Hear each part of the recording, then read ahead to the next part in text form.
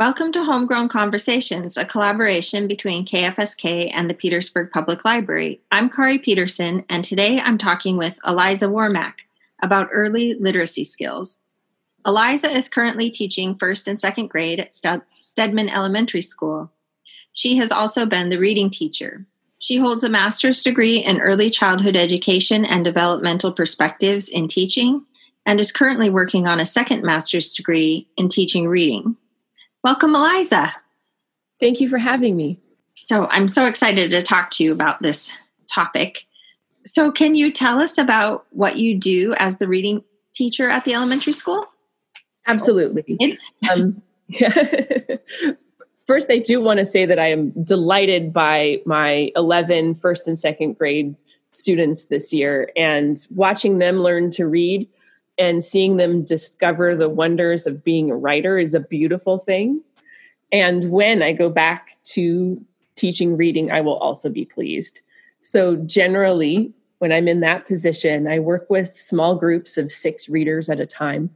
And who I work with is based on the suggestion of the teachers, and we meet to see who needs extra support. And generally, I work with those students 5 days a week for 30 minutes to an hour, depending on what the teachers are in need of and what the students need support in.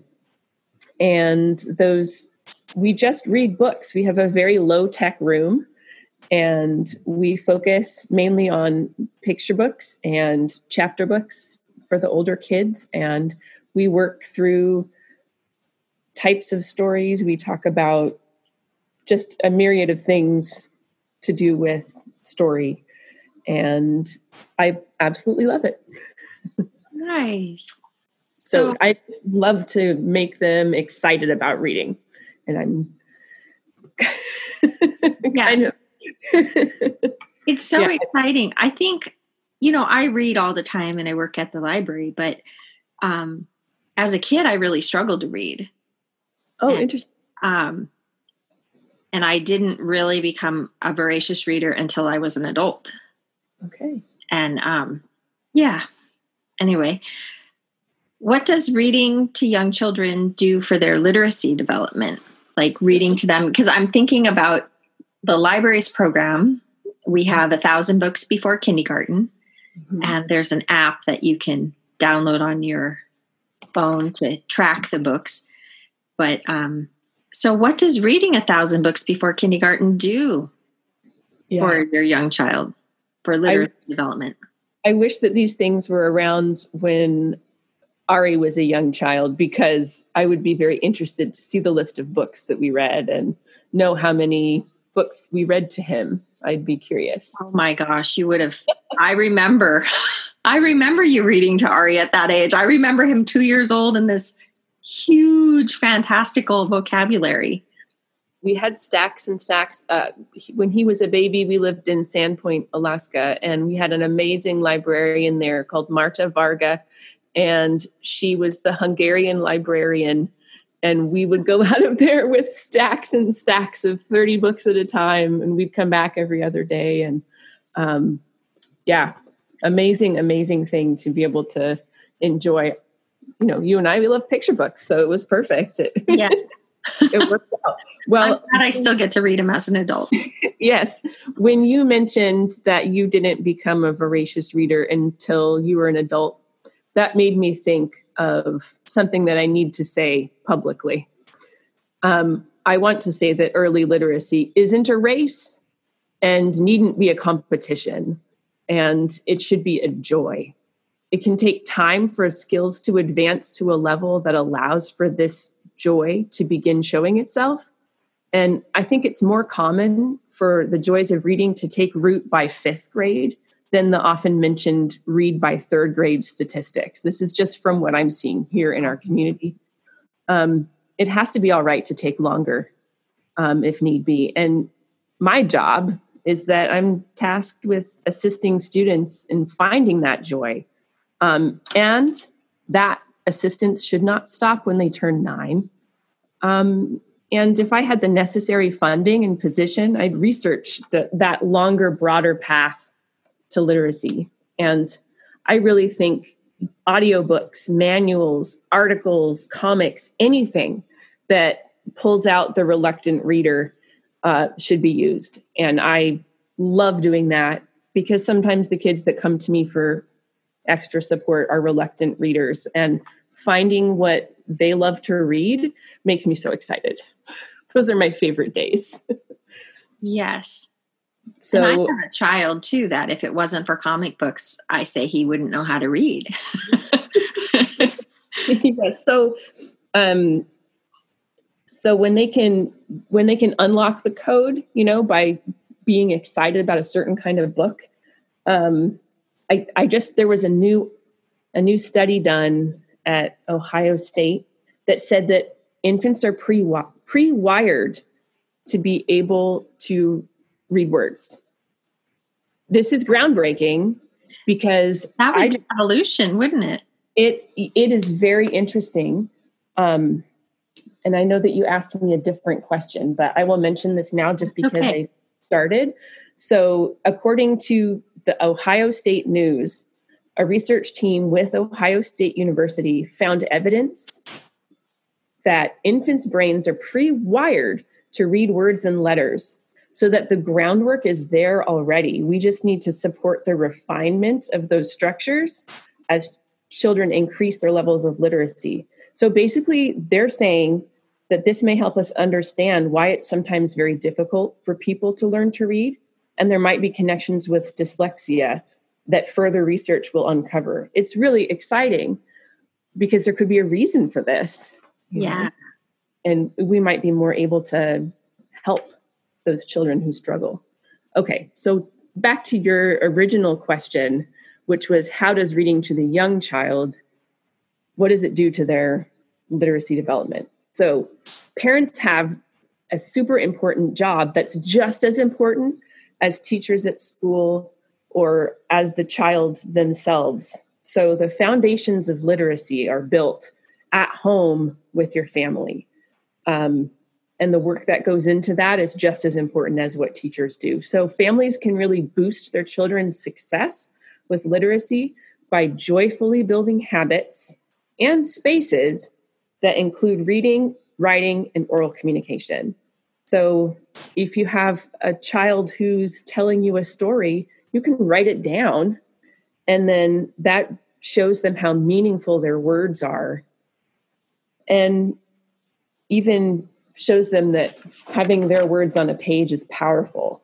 And so that was and is one of my favorite things to do with young children, so that they can see their words on a page. And it's so easy to do that anyone can do it. And you don't need to be crafty, and you don't need to spend money. Just putting their story under their picture that they drew. I feel like kids should have crayons and paper as soon as you feel like it's safe for them. And books the same, because why not? It can be such a joyful thing. Yes. So, I just came across some pictures not too long ago of my oldest son had drawn, and then I had done that. Mm-hmm. And how powerful that was for him. He loved. Mm-hmm. It was so it was, it gave him some kind of pride or ownership that he had said that and done that, and there were the words, and we could read them over again. Yeah. Yes. And he could read them. I mean, to express yourself and have a parent that's listening, and then to have that parent show that your words are important enough to put them on paper, and then to be able to read your own words. I mean, this is why we've come as far as we have as human beings, right? Yes. And I have to say also, because I said I was a reluctant reader, which I was, but I don't have many early memories, but probably one of the earliest memories I have is actually the first book I ever read. And it was Winnie the Pooh, that I was able to read by myself because I had heard my mom read it to me so many times. Yes. And I still remember like Pippi Longstockings and all the fairy tales she used to read to me. Absolutely. I was 4 years old, and my father was moving to Los Angeles. We were going to be apart for about a year while he got set up there and ready for us to move from Toronto to Los Angeles. And so he felt that it was important enough that I hear him read stories, that he used to send me books and then a tape that he recorded his voice on. And to keep me interested, he used a fart noise when I was supposed to turn the page. He would read me books. Oh, that's great. That is fabulous. The fart noise. Yeah, you can pull them in. I think I still, I probably make way too many. Never mind. What are some of the fun activities parents or caregivers can do with children ages 0 to 3 to promote literacy skills? Okay. So, like I mentioned, writing down their stories, this is one of my favorites. You can also make a simple book about an experience that you had. Say you went to the pumpkin patch together and said hello to Bennett and picked out a pumpkin. You could make a simple book. You could have photos of that experience and simple repetitive words along the bottom. And then not only does the child get to see the words that match up with the experience they had, but they feel kind of part of literacy because there they are in the book. And this would cost very little money. And just having those art supplies around makes little ideas like this take shape, So, but the important part of that would be to use simple repetitive phrasing that they might be able to latch onto. And gosh, one day you'll probably see them pick it up and read it themselves. And that is okay. And that is wonderful. When they're just telling the story through the picture, or they're repeating what you say, and it's pre-reading, and that's exactly what we want them doing. They're doing the actions necessary to be a reader. And that's the kind of foundation that parents have the job of building. What does this look like when we read? What are the actions? Do we put our fingers under the words? We turn pages this way. This is the front of the book. This is the back of the book. The story is in the pictures and the words. So when you read with your child, they're learning things like this directionality of print and English, and having those concepts helps when they're learning to read on their own because they already have an experience to build on. So yes, there are activities that are fun, like songs and rhymes. Well, can you tell us a little bit about that, about the importance of finger plays? I will say that I will put the link to Jayberry. Have you used them? No. Oh, it's this fantastical library of finger plays with these two librarians from Vancouver. It's called Jayberry. And yes, all kinds of finger plays, amazing finger plays, and songs and rhymes. And so the good thing about those rhymes and songs is that it awakens their awareness of different sounds. So they're gaining an ability. So they're working on their phonemic awareness, which is the ability to manipulate sounds. So having those rhymes allows, when they come to school, they remember, oh, that's that rhyme from Dr. Seuss, or that's like that song that I sang with my mom or my dad. Oh, that's, they recognize something from their experience. And then that connects to what you're doing in the classroom, and boom, you have learning, because you're building together knowledge. nice. So, and I do want to say there is an amazing amount of activities and ideas out there, but the most important thing is simple, and it's habits that you can get into daily around reading with your child.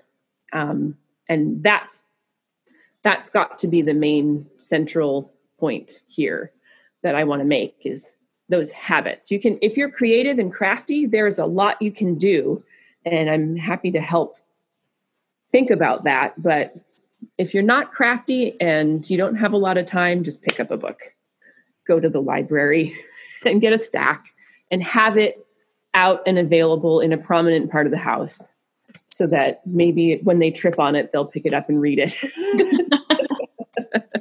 So the other thing I did want to say about the 0 to 3s is that having letters around on blocks or magnets on the fridge, this is great. It's not necessary, but it helps kids to have letters become familiar friends. And young children so often think that the first letter of their name is their letter. And that kind of thing is so neat. And that's the type of thing that we can promote when we just have these things available and we talk about them. At the same time, making these things relevant doesn't mean that I'm suggesting flashcards and quizzes. I mean, early childhood shouldn't feel like you're preparing for a medical degree. I'm not suggesting that. A balance is important. And this all has to be up to the family and up to them to decide what's comfortable for them. If you are just joining us, this is Homegrown Conversations, a collaboration between KFSK and the Petersburg Public Library. I'm Kari Peterson, and today I'm talking with Eliza Warmack, a teacher and reading specialist, about early childhood literacy skills. Now back to our conversation. Okay, the other super duper important thing is storytelling.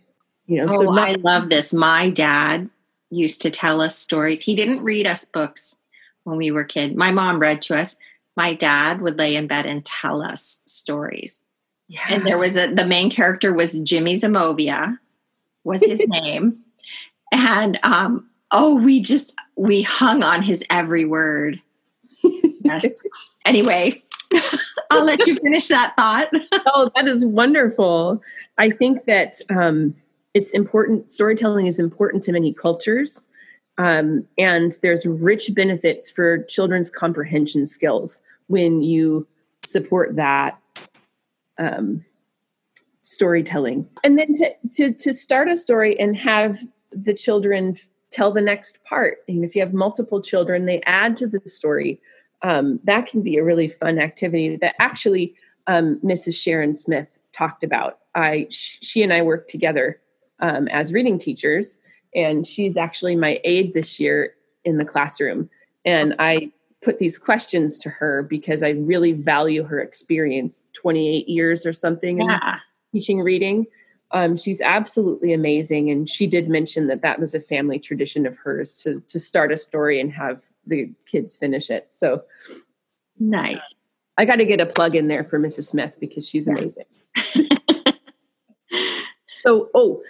Right. So there is an amazing value to storytelling educationally and culturally that should be supported. And an important part is to also give the children the time to respond, that wait time, and by listening to them, listening to their stories, because that's part of learning about communication and and those communication circles, not just listening to them, but then responding to what they say with perhaps in a way that lets them know that they've been heard, that you've heard what they're saying, and asks a question about it to kind of keep the conversation going almost. And that's so, well, I think it's important for anybody, but kids just, wow.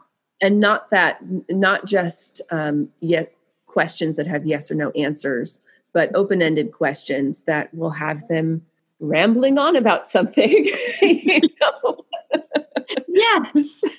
I remember that 4-year-old age where they just talk and talk and talk and talk and talk, and you're so exhausted. Just incredible. And it seemed to always happen right before my kid went to bed. He would just spout off amazing imaginative things. And I'd have to videotape him, and he'd be up later than he needed to be. So listening to them, having real conversations, not just asking babies things you already know the answer to. I had a kid, my own, that really disliked those kinds of questions. he'd be very angry if you asked him where his nose was or things like that. Because infants understand so much of what we say already. They can't respond the way that we can, but they understand so much. And it seems patronizing maybe to ask them questions that we know the answer to. So having real conversations with them, and when they're really young, narrating what it is that you're doing, you know. But I don't know that every culture does that. And some folks are quiet, and that has to be okay too. But giving families the information, the data that says how you can boost a child's learning and how you can support them, you know, giving that information is important. And then families can calibrate and make their own decisions. Yeah. But we do know from research that talking to young children is so important. Absolutely. Making that connection. Yes. And mostly about relationships. It doesn't even have to be academic, you know, but talking with them builds your relationship. So how about for children ages 4 to 6? I mean, there's some storytelling in there also. Absolutely. Or retelling of stories, I know. Yeah. And I do believe play should be the center of everything in the life of a, you know, young child in the 3, 4, 5, even 6. And I know that our school does a fabulous job of making kindergarten play-based and language rich. So you can take what the child is interested in and explore with them. If you're crafty, I mean, there's just an insane amount of things out there. And if you prefer to keep it simple and inexpensive, use their interest in your goals to build habits, like I said before, like keeping a big stack of picture books and visiting the library weekly, bi-weekly. We have an amazing library. and just walking in there can lead to a love of learning because your displays, the art, the history, and your programs are so amazing that they're so engaging, and making that time to visit can just do so much for young children. Thank you. I think that you said something that's so important there is following their interests. Mm-hmm. I remember that, like the kid who loves cars and trucks, or the kid who loves dinosaurs, or the kid who, I had a kid that loved animals. Mm-hmm. And, and also I had a kid who loved Buzz and Woody. Yeah. And so we read all kinds of books about Buzz and Woody, but then we also read books about astronauts and cowboys. And those books, I want to say, engaged them more maybe than ones that I would have liked to pick out for them. Yeah. And you can have it all, and some that they like and some that you like. And, you can read both, right? Yes, you can. I just think there's something so special about that time in a child's life where they fit on your lap and their head is still under your chin. And, I think of what it's like for the child, and I remember what it was like for me as a child to have my head against my father's chest and his deep voice and the warmth of his arms, and then just the comedy and hilarity that he would read about and just the fun and the rhymes. And he used to use different voices for the different characters. And there's got to be something magical there because of how it makes so many people feel. And to have that focus on building your relationship as well as building literacy, it's the most magical thing.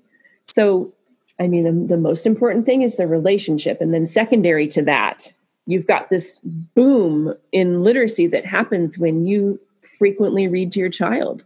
And I just encourage that so much. And then once they take off in reading and they're too big for your lap, still read to them.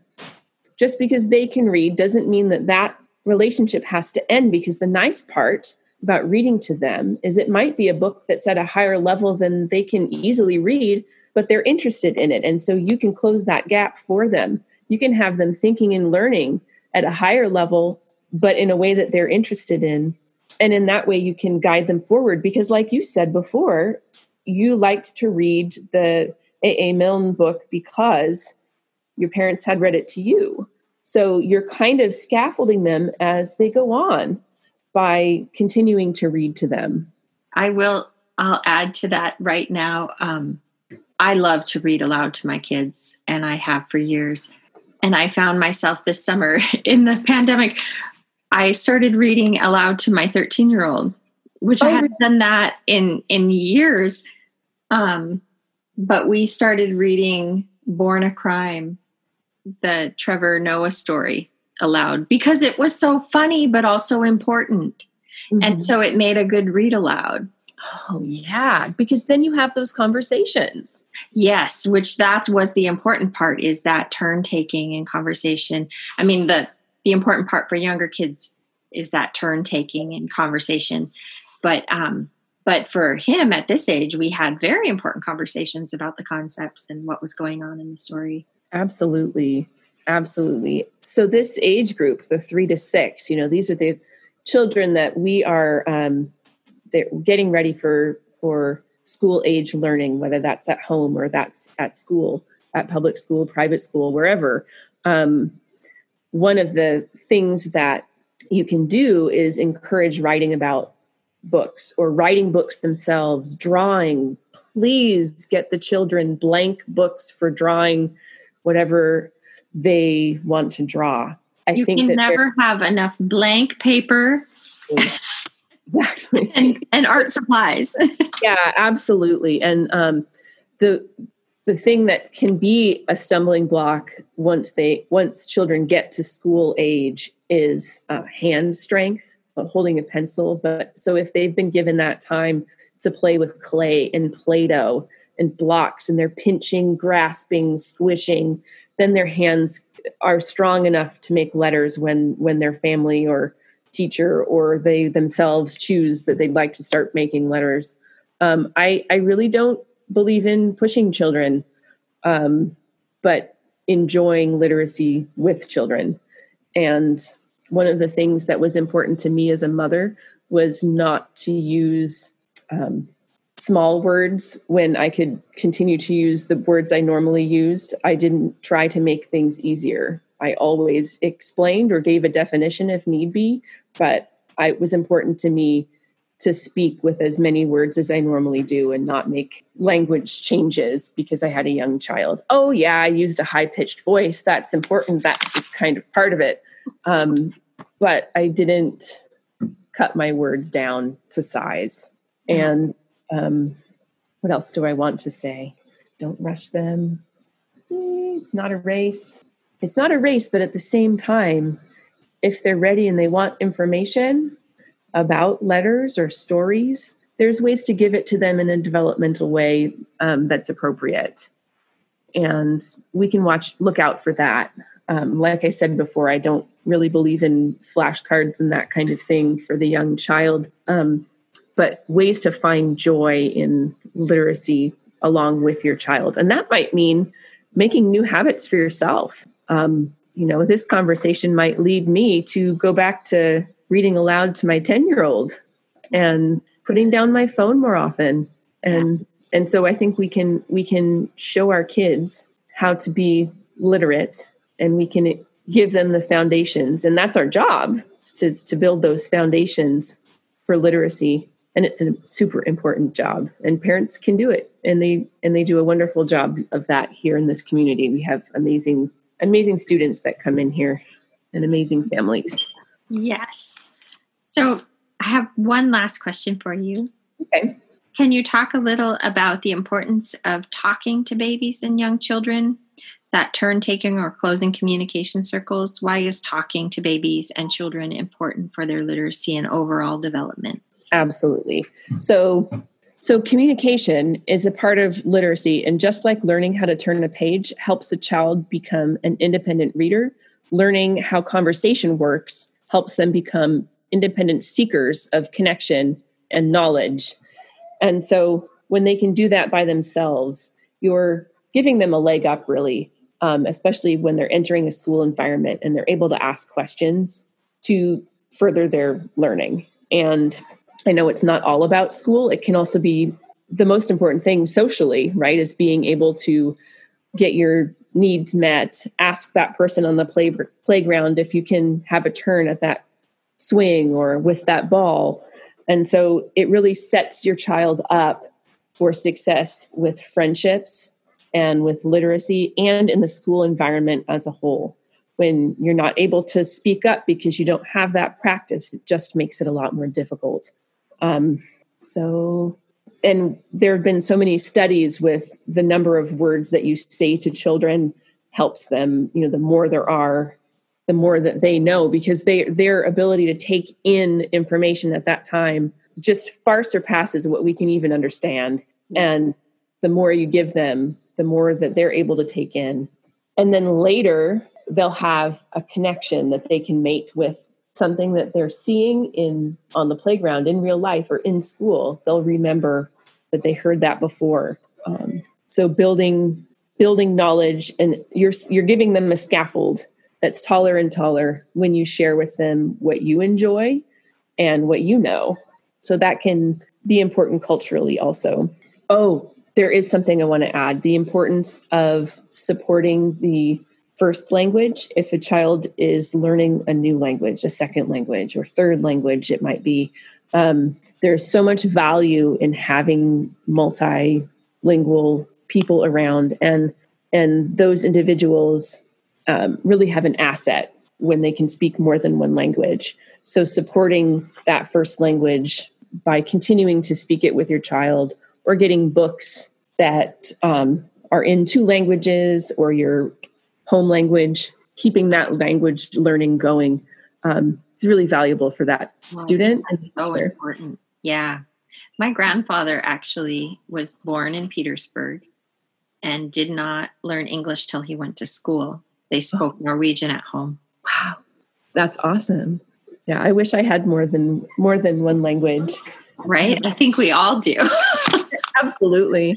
Absolutely. So those kids really have a benefit. So kind of in closure, emergent literacy means that in order to learn reading and writing and speaking, children have to learn foundational concepts and strategies that will help that literacy take form and fly. And this foundation is really important, and that's what parents can do. So when you're helping them write, when you're writing, when you're reading to them, you're supporting their future. Yes. Well, thank you so much, Eliza. I always enjoy talking to you. Oh, I love talking to you as well, Kari. Thank you so much for having me. Yes. So come see us at the library and join the fun in reading 1,000 books before kindergarten. It actually doesn't take very long. It can be done quite quickly, even just in one book a day would work out to 3 years, less than 3 years. That seems like a very doable habit. Yes. Form with your child. Thank you for joining us. This has been Homegrown Conversations, a collaboration between KFSK and the Petersburg Public Library. Today's show will be archived as a podcast on the library's website at www.psglib.org. There will also be a link to the library's website at kfsk.org. Any resources discussed during the show will be listed in the podcast description. Thank you to KFSK and the Friends of Petersburg Libraries for making today's show possible.